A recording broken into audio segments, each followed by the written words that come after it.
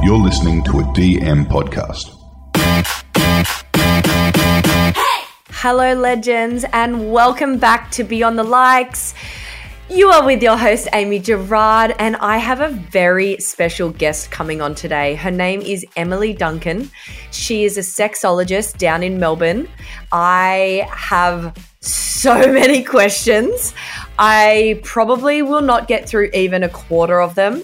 I mean, I would love to just have a one-on-one session with her and just explore some things that are on my mind. Anyway, I'm going to get her on the podcast now and ask some questions that I hope, you can all maybe relate to or at least take something from.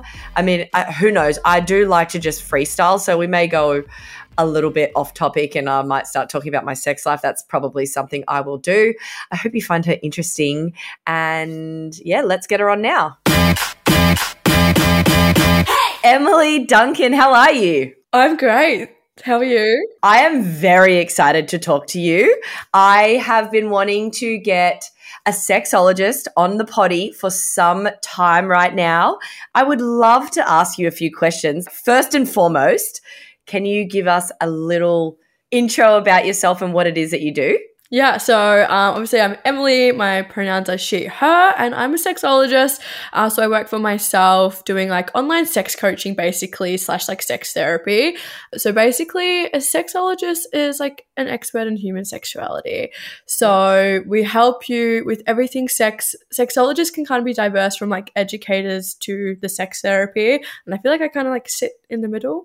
I did psych first, that was my background, and then dived into the sexology. I was going to ask, what kind of course do you do? Did you go to university or is it TAFE or? Yeah, so university. So I did my undergrad in psych first, and then I did a graduate diploma in sexology at Curtin afterwards. This is amazing. And can I ask what, because, I remember growing up, my mum and dad, they'd be like, oh, what do you want to do when you grow up? And what do you want to be? And I was like, I want to be a hairdresser. And my dad was like, no, you're going to be a doctor. And I'm like, no, I'm not. But is it something that you have always been interested in, or did it did you start thinking about it after you left school, or did you start doing psych first and then you kind of took an interest in the sex side of things? Mm-hmm. So I've always been really intrigued by sex. Even I remember the first time I found porn, I was 6 and I was like, what is this? I was just so intrigued. And then even throughout life, the movie Meet the Fockers with the mums that's the sex therapist. And I was just so fascinated. So I was always fascinated by sex and really intrigued by it.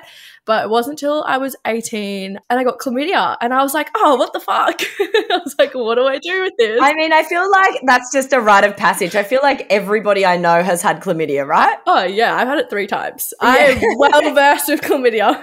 Yeah.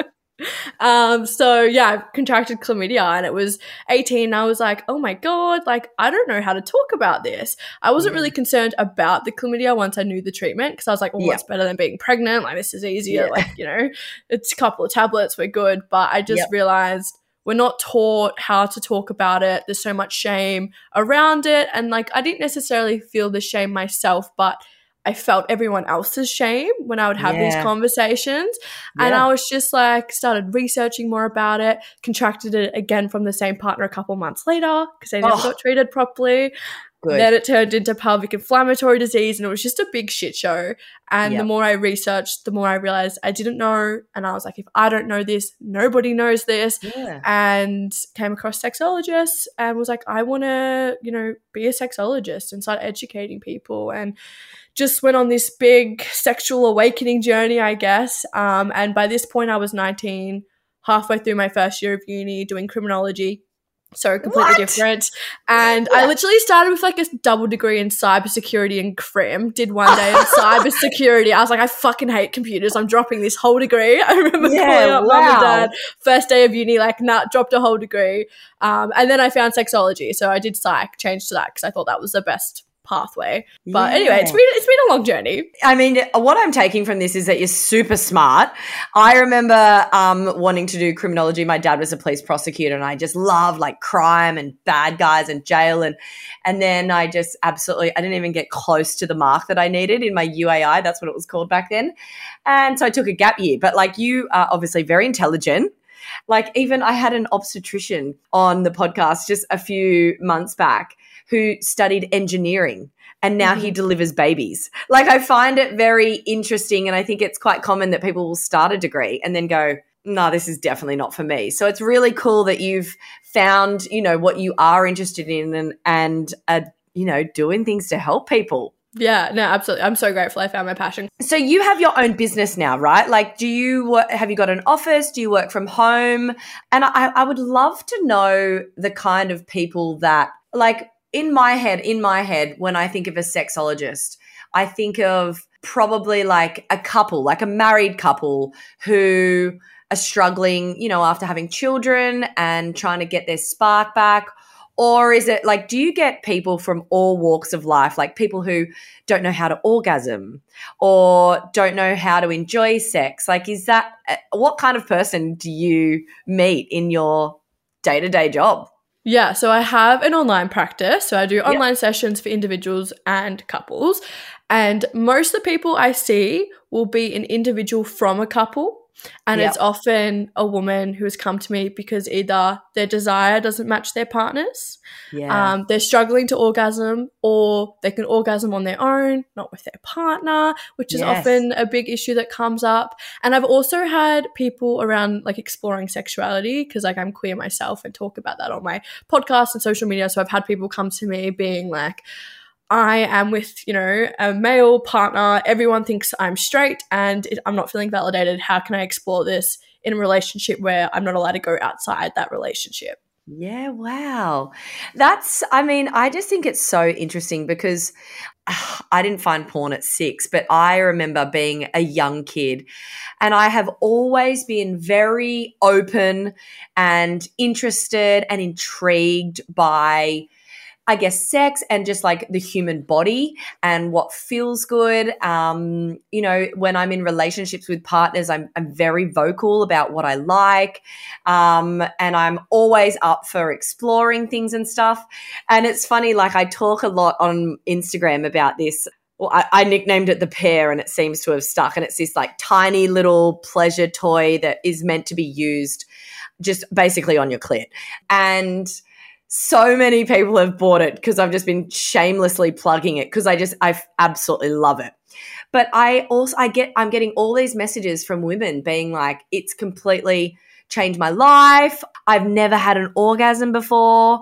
And then other women, like their husbands are really taken back by it and can get quite offended. What you're doing as a service to, is it predominantly women that you see? Yeah, would just be so helpful. And I think one of the things that I really wanted to talk to you about is self-pleasure, because I would love to know from your point of view how important that you think it is in a relationship and even when you're single. Like, is it something that you would encourage women and men to be doing? I encourage every single client to self-pleasure and every single person out there to self-pleasure. Yeah. Not only it feels amazing, it can, you know, release like your stress and, you know, just have all these benefits. But if you're engaging in partnered sex, it is the one way for you to learn everything about your body, how you want to be pleasured. So then you can take that to your partnered sex. So then you can say like, this is what I like, you know, do it like this. Because so many people just, they don't even know what their vulva looks like. They've never even looked at it. They don't know their anatomy. The amount of people who don't know the actual proper anatomy for a clitoris, like I didn't learn it till I was like 19. There's just so much we don't know. And self-pleasure is just one of those things that it teaches you so much about yourself, and you can have fun and enjoy it too. And it just gives you that space to learn about yourself in the comfort of your own home, in a space Yeah. that you can set up, and you're in control of everything. So it's honestly one of the best things you can do. I am a huge advocate for it. I always have been. But I definitely feel like there is still such a stigma about it. Like there is women who feel so embarrassed. I've got girlfriends who absolutely die when I talk about it because they cringe and like it's this taboo topic that they just feel so uncomfortable sitting in or listening to me talk about. Why do you think that even still exists? Do you think it's a generation thing? Do you think, the younger generation, they are, a little bit more open and willing to kind of explore all that? Like, I just feel like my generation, there's very much a split 50-50. I feel like my parents, oh my God, it just would never have been spoken about. What do you think that's about? Yeah, so I definitely think there's still a lot of shame around masturbation, especially for vulva owners. I know vulva even my friends, vulva owners, I like to call them vulva owners because, like, obviously that's the most inclusive term. What do you call them then? Penis owners. So we call it, because we call it a vulva instead of vagina because that's a correct term. So then I always just say vulva owners in case, obviously, non-binary people stuff. It's a habit and I forget that not everybody does that. Good. But, I mean, even my friends, like, I've got friends who are, like, their early 20s, they won't masturbate. They have so much shame around it. I've had so many conversations around it, but I think it comes from, one, we aren't told how to do it, for starters. Yeah. Our pleasure isn't acknowledged in sex ed, so we're kind of just seen as baby makers and this is how to have sex and what it's for, and when our pleasure isn't a conversation. Whereas at least for, like, men typically in their sex ed, they're talking about wet dreams, things like that, which is, linking them to their pleasure. And there's all these conversations. Like, I remember the boys being like talking about wanking and this and that, like in high school, and that was normal. And I think one big difference is for like somebody who has a penis, you can see it get hard. When, you might be aroused or your body's responding and you can touch it and I think, oh, this feels good. And they start playing with it. Whereas for those with vulvas, it's kind of tucked away. It's hidden. Yeah. We don't know when we're turned on. We're not taught, what those feelings are. And, you're not taught about lubrication. And even then, sometimes it doesn't match up. So it's confusing and it's kind of tucked away and it's like hidden.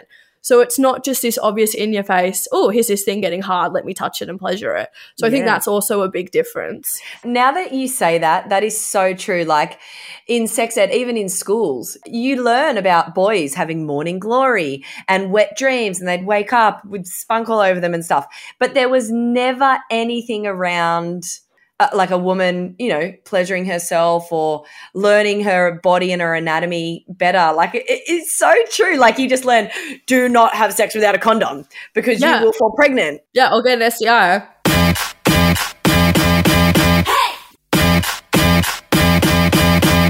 Like I talk about it, my husband and I, we will watch, listen, when we had 3 small children, our sex life kind of fizzled a little bit, but we have a pretty healthy sex life.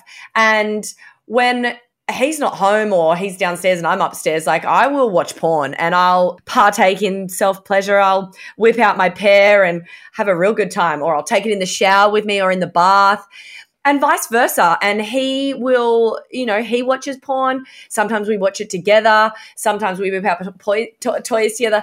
But I've got girlfriends who consider like watching porn as cheating. Like they would, I don't know if they would go as far to break up, but like that, there is a non-negotiable there. Like they find it really confronting. And, if my man's jerking off to another woman, blah, blah, blah, like that in their mind is deemed as cheating. Have you ever had a woman come to you with that kind of issue? Like, is that something that's common or? I think it's definitely more common in older women. Yeah. When I say older though, like I'm like probably from like 40s onwards, a bit more common. Yeah.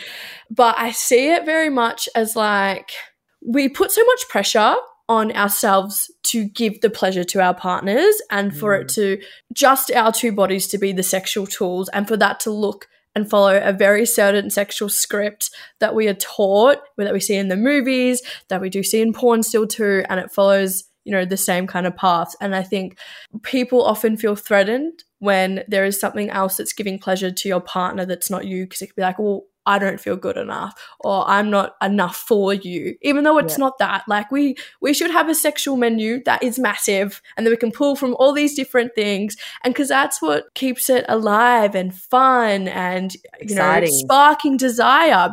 Of course, there's going to be certain people that maybe porn might become an issue in that they can no longer become aroused without it, or things like that. And then I obviously understand there needs support in that part, but when it comes to actual porn, it's just a way to turn you on. Just think of it as like, something that sparks desire. Arousal. And like I use porn all the time. I watch it all the time. And I've even watched it with like my current partner. Like it's just something that I use as a sexual aid. And that's what it is. Even like you've got all these shows on TV like Sex Life or 360. I look at it like Ryan and I could be watching that, and there could be like a hot sex scene, and I could be like, oh, like that's kind of making me feel a bit hot, and knowing that the same thing's probably happening to him, and then we're going to go upstairs and bang. Not because we're attracted to that person on the screen, but it's just like the idea of what's happening. Like it's like I feel like we are sexual beings, and you can take snippets of TV shows or movies or porn, and you can turn it into something fun that you can both it's a enjoy. Fantasy. Yeah, exactly right. But what about, and I would never mention names or anything, but I feel like in a lot of the circles that I'm in, what I notice is that more often than not, you have one partner who has a much bigger sexual appetite than the other. Mm-hmm. Do you feel like that is something that can be worked on, or is absolutely. It is? Yeah, absolutely. I've got a girlfriend, and she was always a really like sexual person, really enjoyed sex with her partner and stuff. And then she's got married, and her partner she sometimes questions whether or not he's asexual because there's just nothing there. And so I'm like, obviously trying to be supportive. I'm like, oh, here, have a pair and just knock yourself out. But she's also like, but I want to be intimate with him. I want him to want me, and I want him to like want to have sex with me. Or I notice that it's sometimes the other way around. Like it's the man who's constantly wanting it and the woman's just absolutely tapped out.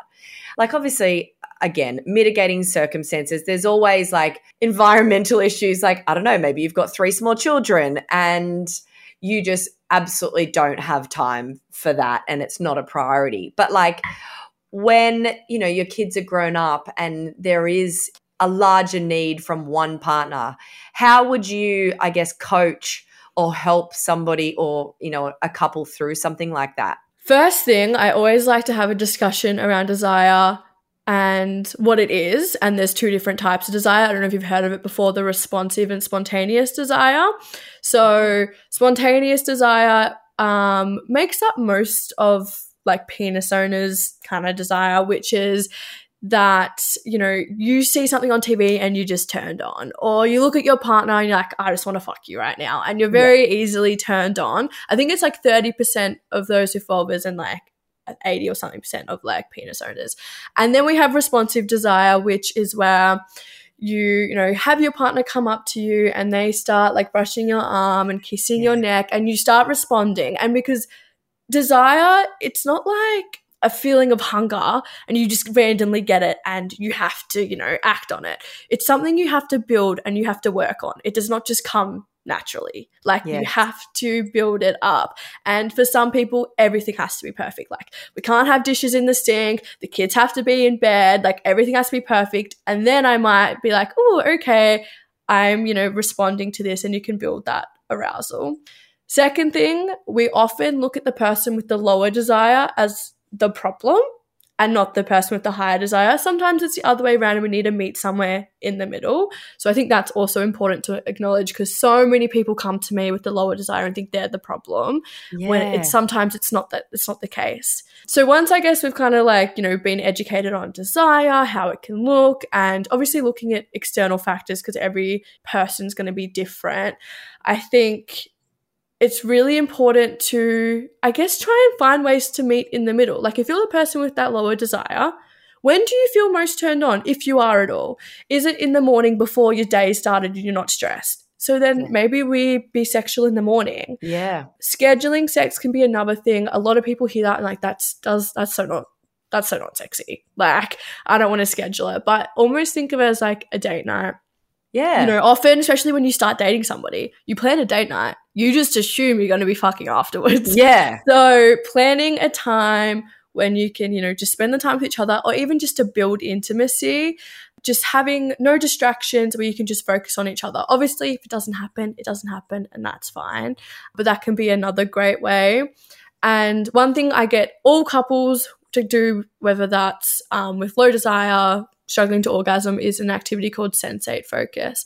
And this is where we take sex off the table, because often when we say you can't have sex, all of a sudden, oh, I want to do it. Yeah. And you spend 15 minutes where you are touching your partner and just touching all over their body, not trying to arouse them, but just getting them to feel what they're feeling.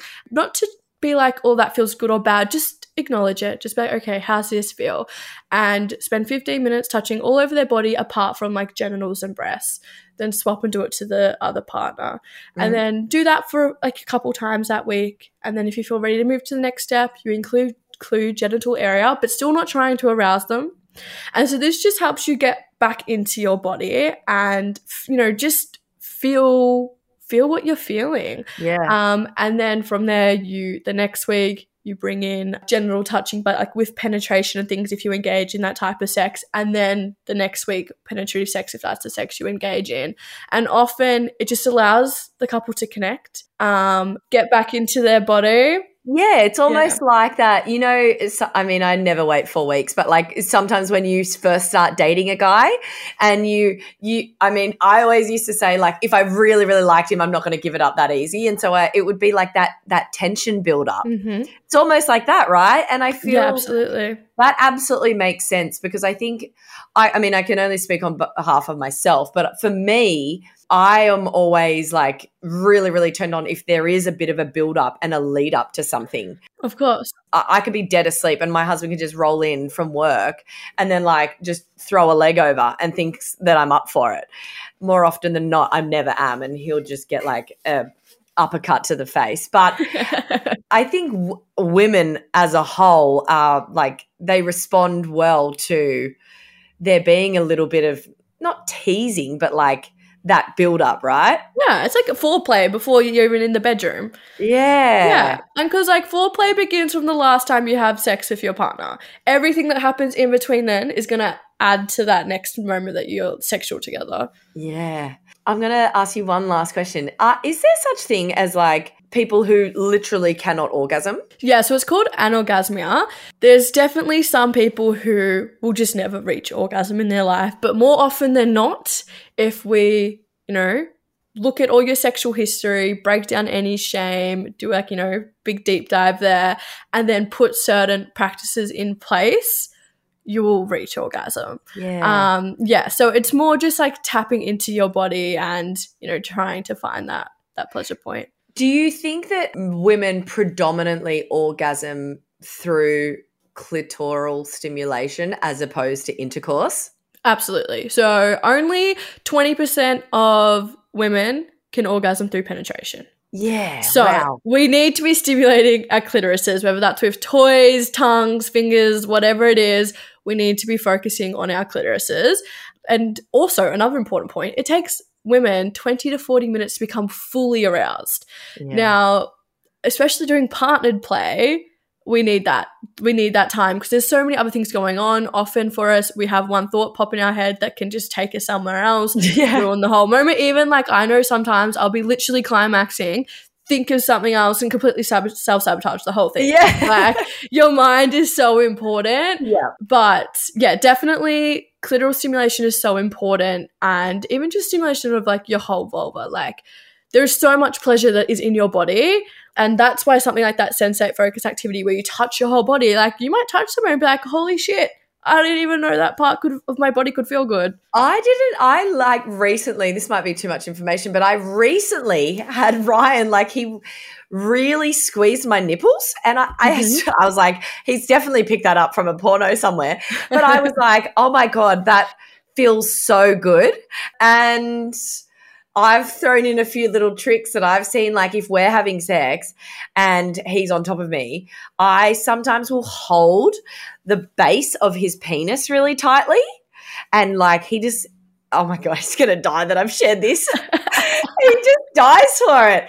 But I just think it's so cool when you can feel comfortable like that with your partner and with yourself. Like, I love just taking 30 minutes out of my day and just having some fun with myself upstairs, and it just alleviates so much stress and anxiety and pressure. And like, if I'm feeling super overwhelmed, and I just like melt into the bed, and it just feels so good.